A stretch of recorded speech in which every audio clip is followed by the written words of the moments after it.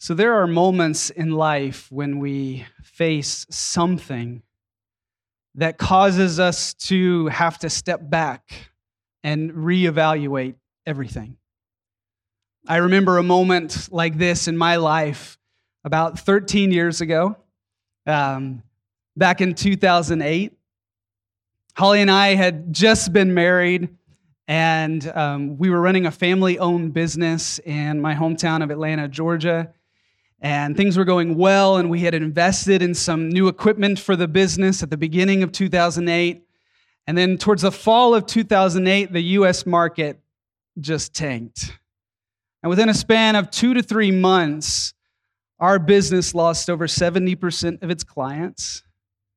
And we got the wonderful news that Holly was expecting our first child. And it was in that moment that everything in my life just came into focus, and I just had to reevaluate everything. It's caused me to just examine, what are my goals for my family? Am I prepared to be a father? Is this profession that I'm in even sustainable? Is this business how I can protect and provide for my family? Is this even my calling?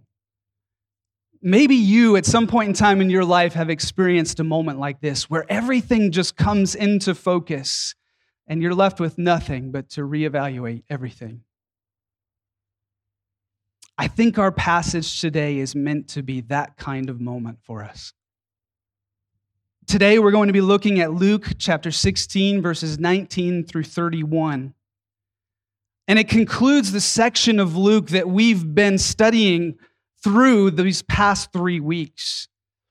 So before we get to the passage, I want us to remember the context that we're in so that we can see how this passage that we're in today is going to fit with what we've been learning. So if you look at the beginning of chapter 16, verse 1 starts out, "He also said to the disciples," and with these words, we're drawn into this teaching that Jesus is giving for his disciples.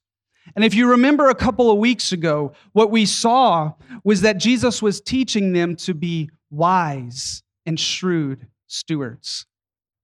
I think you can summarize verses 1 through 13 like this. At some point in time in life, wealth will fail us. And what we do with it matters in light of eternity. And because of that, what we're called to do with our funds is use them for the sake of God's kingdom, particularly by giving to others for gospel advancement. That's what we learned in verses 1 through 13. And that teaching ended with Jesus declaring in Luke 16:13, "No servant can serve 2 masters, for either he will hate the one and love the other, or he will be devoted to one and despise the other. You cannot serve God and money." So Jesus is teaching his disciples the way you use your money reveals who you are ultimately serving. And this is important for us to understand because we have to remember that Jesus Christ is always after people's hearts, not just what they do. He wants them to see their hearts and their greatest need. And if you remember in verse 14, Luke records what happens after this teaching. He says, "The Pharisees, who were lovers of money, heard all these things, and they ridiculed him." They ridiculed Jesus. Note that the Pharisees don't just silently reject the teaching of Jesus. They go a step further. Because of their love of money, they ridicule Jesus. And this shows us that their rejection isn't just one teaching by Jesus. Their rejection is of Jesus himself. And Jesus responded this way in verse 15. He said to them, "You are those who justify yourselves before men, but God knows your hearts." And this response by Jesus shows us that the situation has changed a little. He's no longer teaching his disciples, but he's addressing the Pharisees. This response also shows us that what follows after this is Jesus specifically exposing the hearts of these Pharisees. And if you remember last week, Pastor Steve covered the first way Jesus exposed their hearts by showing them that they were blatantly disregarding the Scripture's teaching on divorce. This week, we're going to see Jesus move back to addressing their heart's love of money and a faulty understanding that riches or poverty are an indication of God's favor. And he's going to do this for us through a parable or an illustrative story about life, death, and eternity. And this is designed to show us plain truths, not to give us details about what eternity is going to look like. So just forewarning, I'm not going to get into the weeds here. It's designed to show us truths. And so I want to walk through this passage by pointing to 5 truths that I see Jesus teaching through this story. So dive in with me to the first truth, which is from verses 19 through 23. And this truth is that what people have in this life is not an indication of eternal security. As we're moving through this, focus on the contrasting descriptions Jesus is going to give of the rich man and the poor man. Start in verse 19. He says, "There was a rich man who was clothed in purple and fine linen, and who feasted sumptuously every day." These descriptions are of an exalted status and an exuberant amount of wealth. The purple color that is mentioned here was made from a murex shellfish, and it was very difficult to manufacture. One source indicates that it probably took about 10,000 shellfish to produce 1 gram of this dye, which would have only dyed the hem of a garment. And this man is clothed in it. Not only was it hard to manufacture, but it was its color was very pronounced, and it was resistant to fading. So this was a very expensive and a very highly desirable fabric. Jesus even says that he was covered in fine linen, which is also a term that carries the connotation of something showy and pretentious. So what we see here is that this rich man is flaunting his wealth through his clothing. But we also see, notice in verse 19, that he's not just flaunting it with his clothing, he's flaunting it with his eating habits. He's dining in luxury and in excess every single day. And then Jesus introduces the first contrast of the poor man in verse 20. He says, "At his gate was laid a poor man named Lazarus, covered with sores, who desired to be fed with what fell from the rich man's table. Moreover, even the dogs came and licked his sores." You can feel it. This is descriptions of a very, very lowly estate, especially in Jewish society. This man was destitute, and he was in pain. It was so bad that someone had to come lay him at the gate, and dogs were licking his sores. Do you see the contrast of the fortunes of this rich man and this poor man?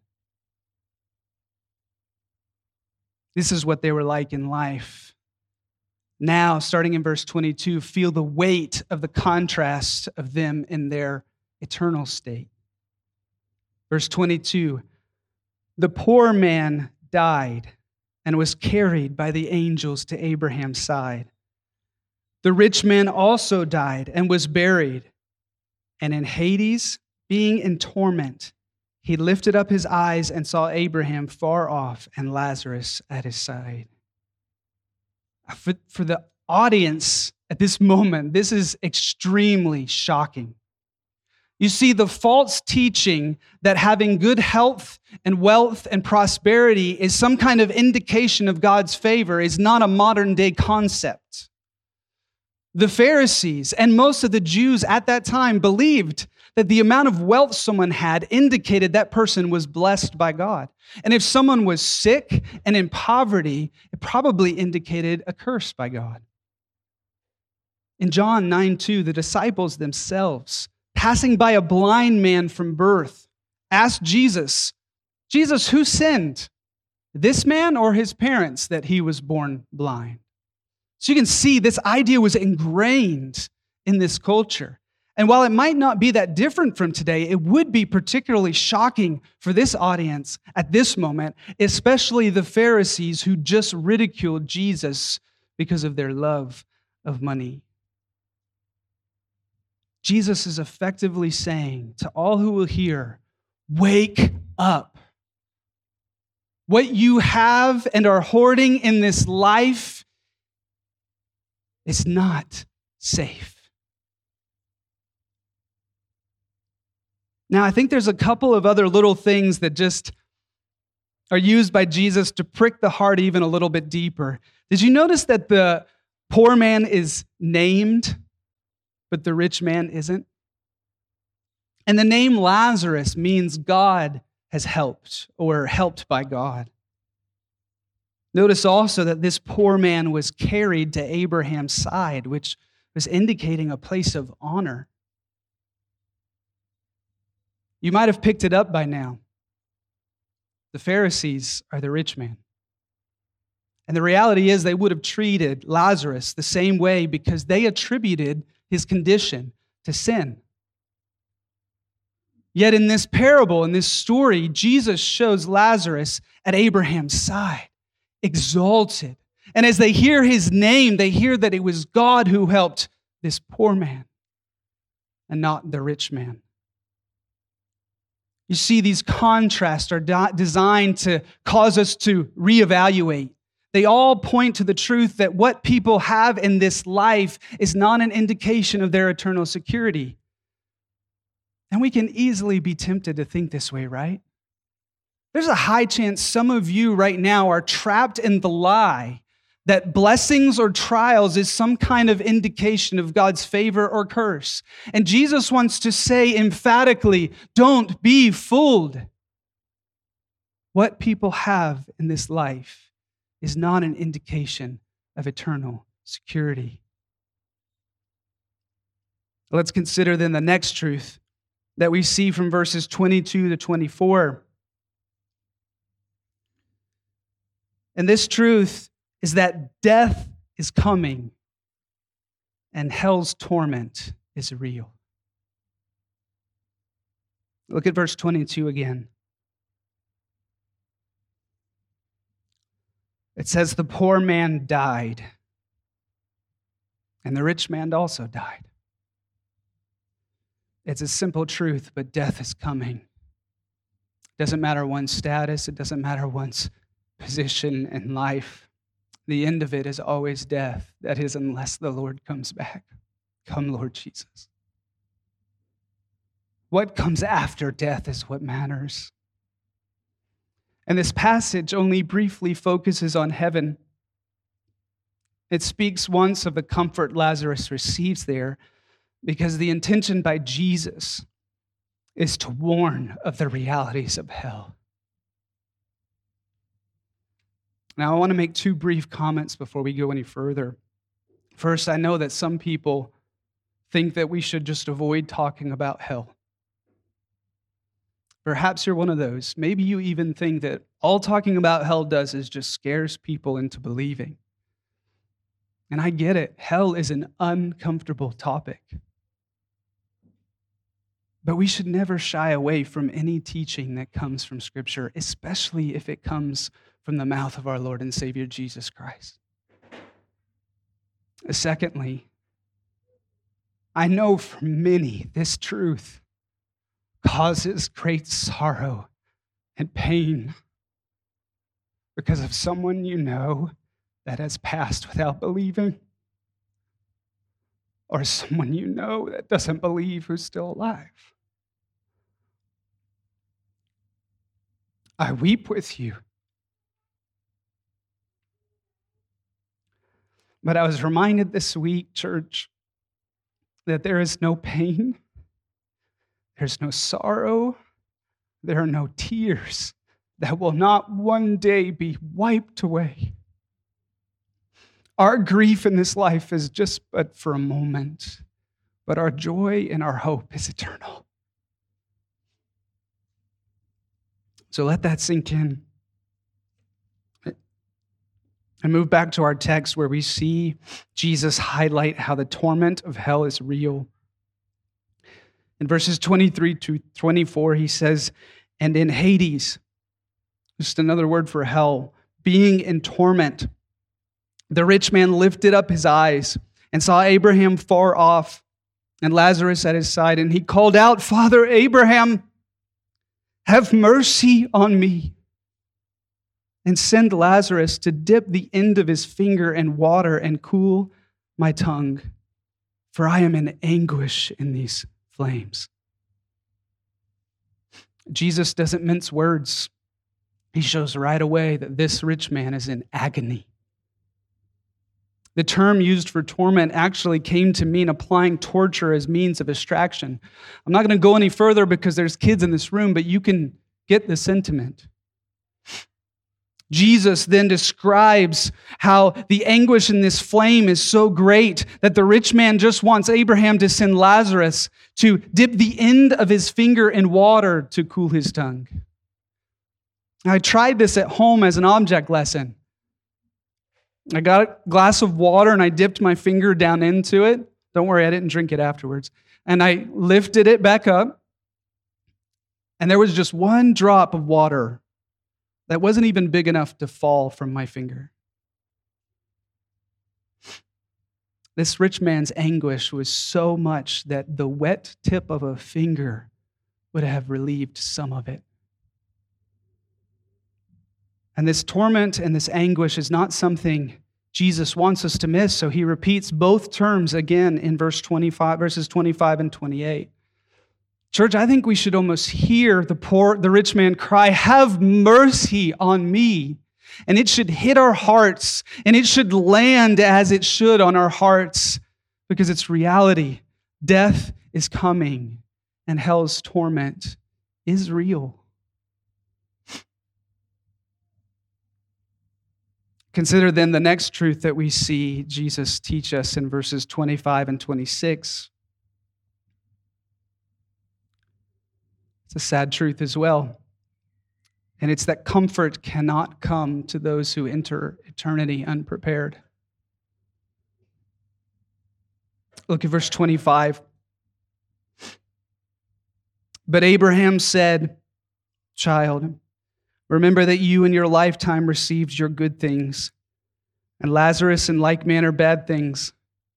But now he is comforted here, and you are in anguish.'" The rich man is asking for just a little mercy, and Abraham says no. He says, remember your life. Remember how you received your good things, and remember how Lazarus received bad. This is the result, my child. Now he's comforted, and you're in anguish. There's no turning back after this life. There's no comfort for those who fail to enter heaven. It gets more serious as Abraham describes why it's not even possible should this rich man deserve it. In verse 26, he says, "And besides all this, between us and you a great chasm has been fixed, in order that those who would pass from here to you may not be able, and none may cross from there to us." Note the finality of the situation for this man. There is a great chasm that has been fixed. It's established. It won't change. Think of the galaxy that we live in, called the Milky Way. It's estimated that the Milky Way is 6 trillion kilometers across, and that it would take 1.7 billion years to travel at a normal pace from one end to the other.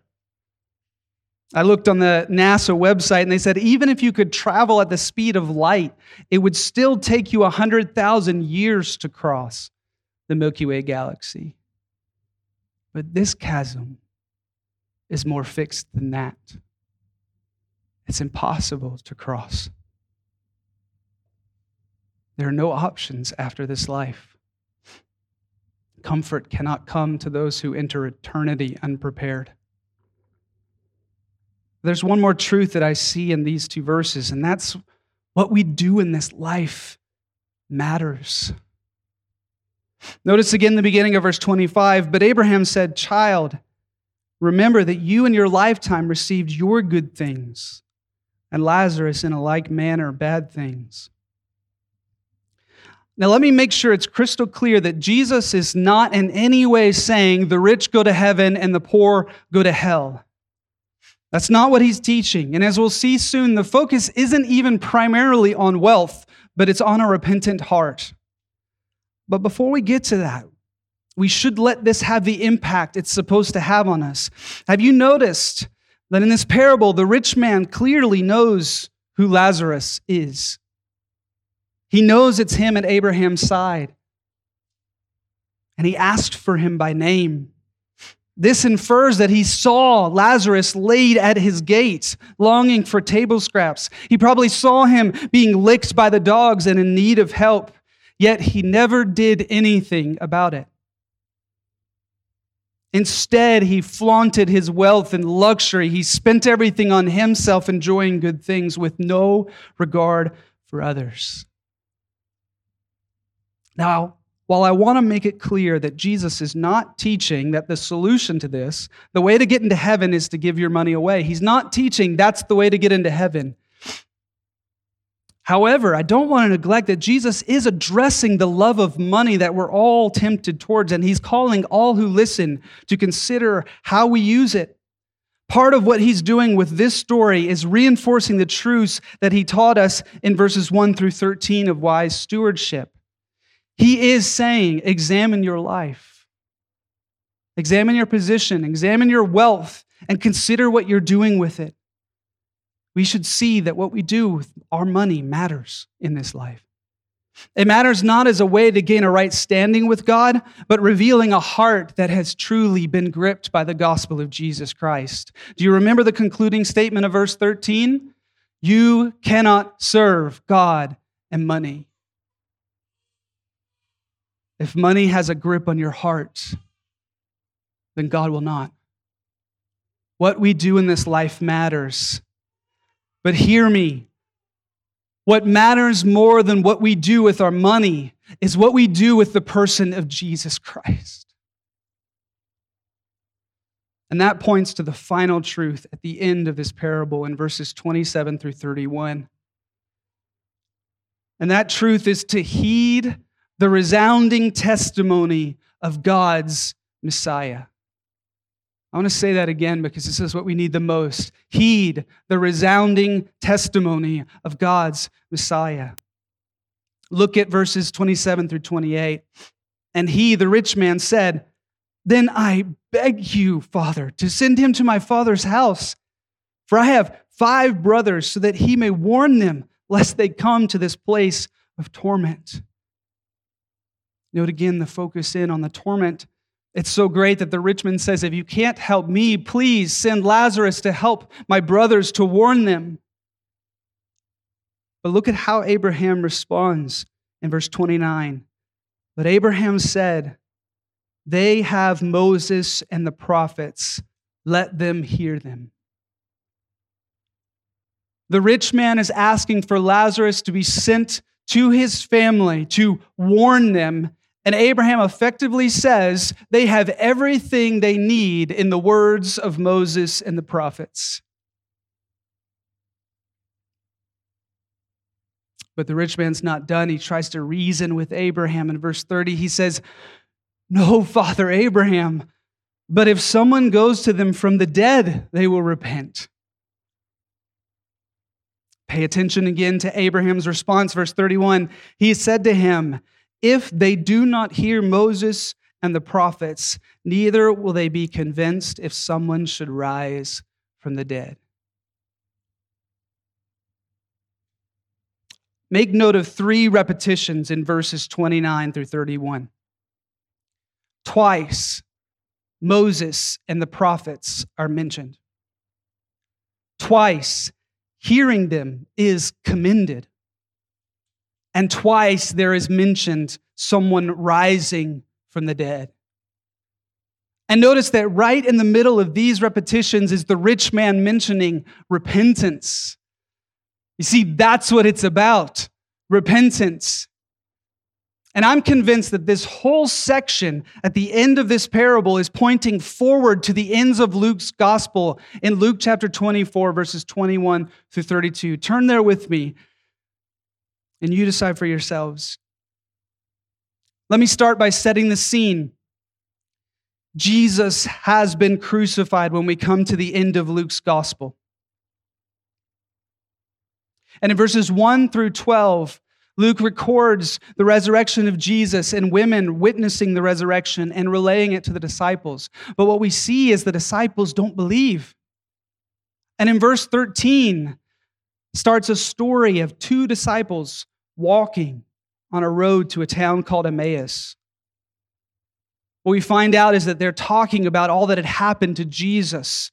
And suddenly Jesus appears walking along beside them, but they can't tell who he is.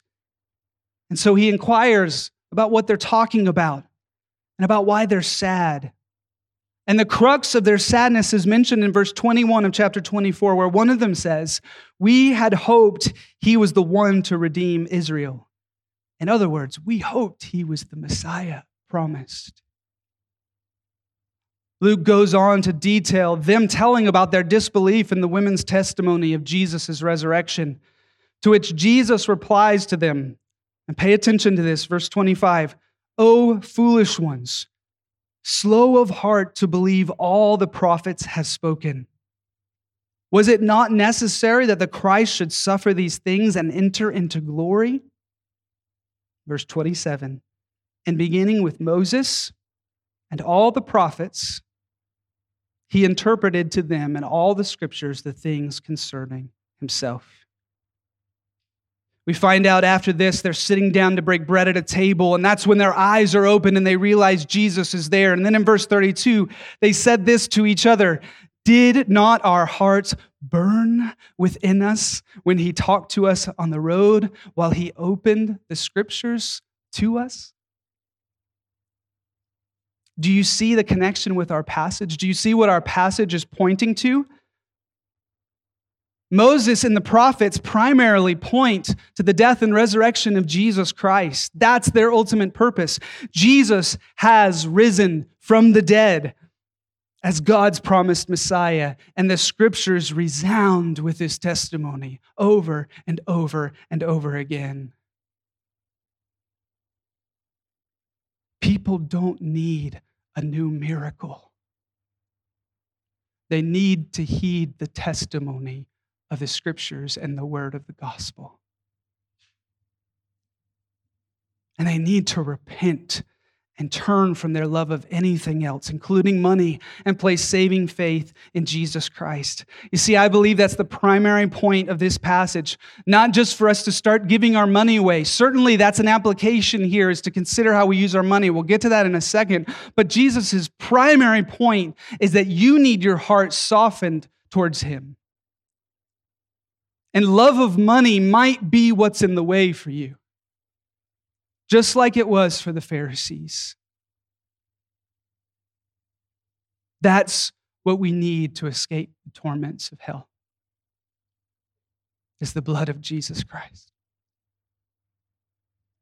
Let me try to wrap this up in tangible ways for us to take away. What do we do with these 5 truths?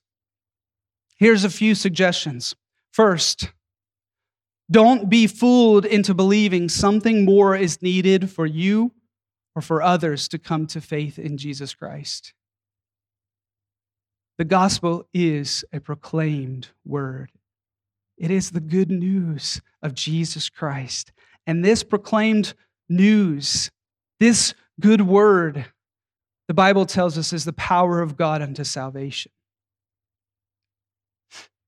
I remember working at a Christian camp in my early days of university.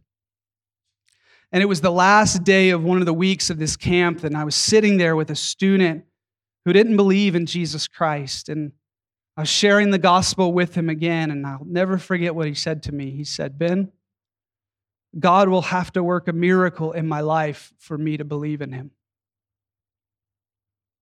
Maybe you've heard that before. Maybe you're thinking that right now. Sadly, To my shame now, I responded simply, well, God works miracles all the time, and I'll be praying for him to do that in your life. And then he left. And honestly, church, I wish I could go back. And I could say, don't believe that lie. Christ is here today for you to turn and receive. Don't wait for a miracle. Don't be like the Pharisees. Don't be like the rich man. Hear the word of Jesus Christ. You see, what we all need to hear is the testimony of the Scriptures. I'm not saying God doesn't work in miraculous ways. I'm not saying we shouldn't long for God to work in miraculous ways in people's lives. But I am saying that we shouldn't be fooled into thinking that is necessary for people to come to Jesus Christ. What they need is the gospel. What they need is the proclaimed word. Second takeaway. I mentioned this a little earlier. Evaluate your life in light of the teaching we've received from Jesus over the past 3 weeks. It's meant to get you to think about your heart. Where's your heart in relationship to money and other loves? Are you serving money and pleasure, or are you really serving God? Has your love of money and other pleasures kept you from turning to Christ for the forgiveness of your sins? Is it keeping you from opening your eyes to the needs around you and helping others? Reflect. Take it in. Think about it. That's what we're called to do. And then finally, let the truth of hell break your heart.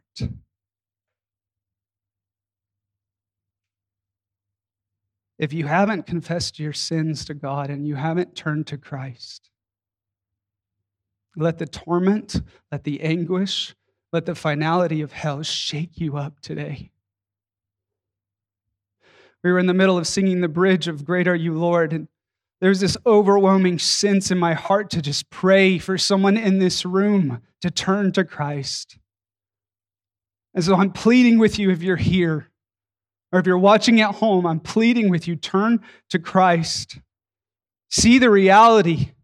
Know that Jesus Christ died on the cross for the sins of all who trust in him. Know that he was risen from the grave and he reigns victoriously. Know that because of that resurrection, the price that he paid on the cross is sufficient for the payment for all of the sins to anyone who comes to him. That can be you today. And we will rejoice with you. And church, if you have repented and you are a follower of Christ, let the truth of hell break your heart. Let the torment, let the anguish, let the finality of hell shake you up. Let it change how you view this world. Let it cause you to weep for the lost who are around you. Let it move you to give your sake for spreading the gospel to others. It's part of what I think we're supposed to do in response to a teaching like this. It should remind us that life here is short, eternity is long. I read a quote from J.C. Ryle that I think captures where I really long for our hearts as a church to be when we consider the truths that we've read today about hell. He says this. He says, God knows that I never speak of hell without myself experiencing pain and sorrow. I would gladly offer the salvation of the gospel to the very chief of sinners. I would willingly say to the vilest and most corrupt of mankind on his deathbed, repent and believe on the Lord Christ, and thou shalt be saved. Is this what happens to us when we think of these truths? Do we have sorrow and pain when we consider those who are lost and dying around us? And will it move us to share the gospel? Let this passage, let this truth, let this parable move us to evaluate everything and to live our lives for the sake of spreading the glory of Jesus Christ. Will you stand with me as I pray this over us?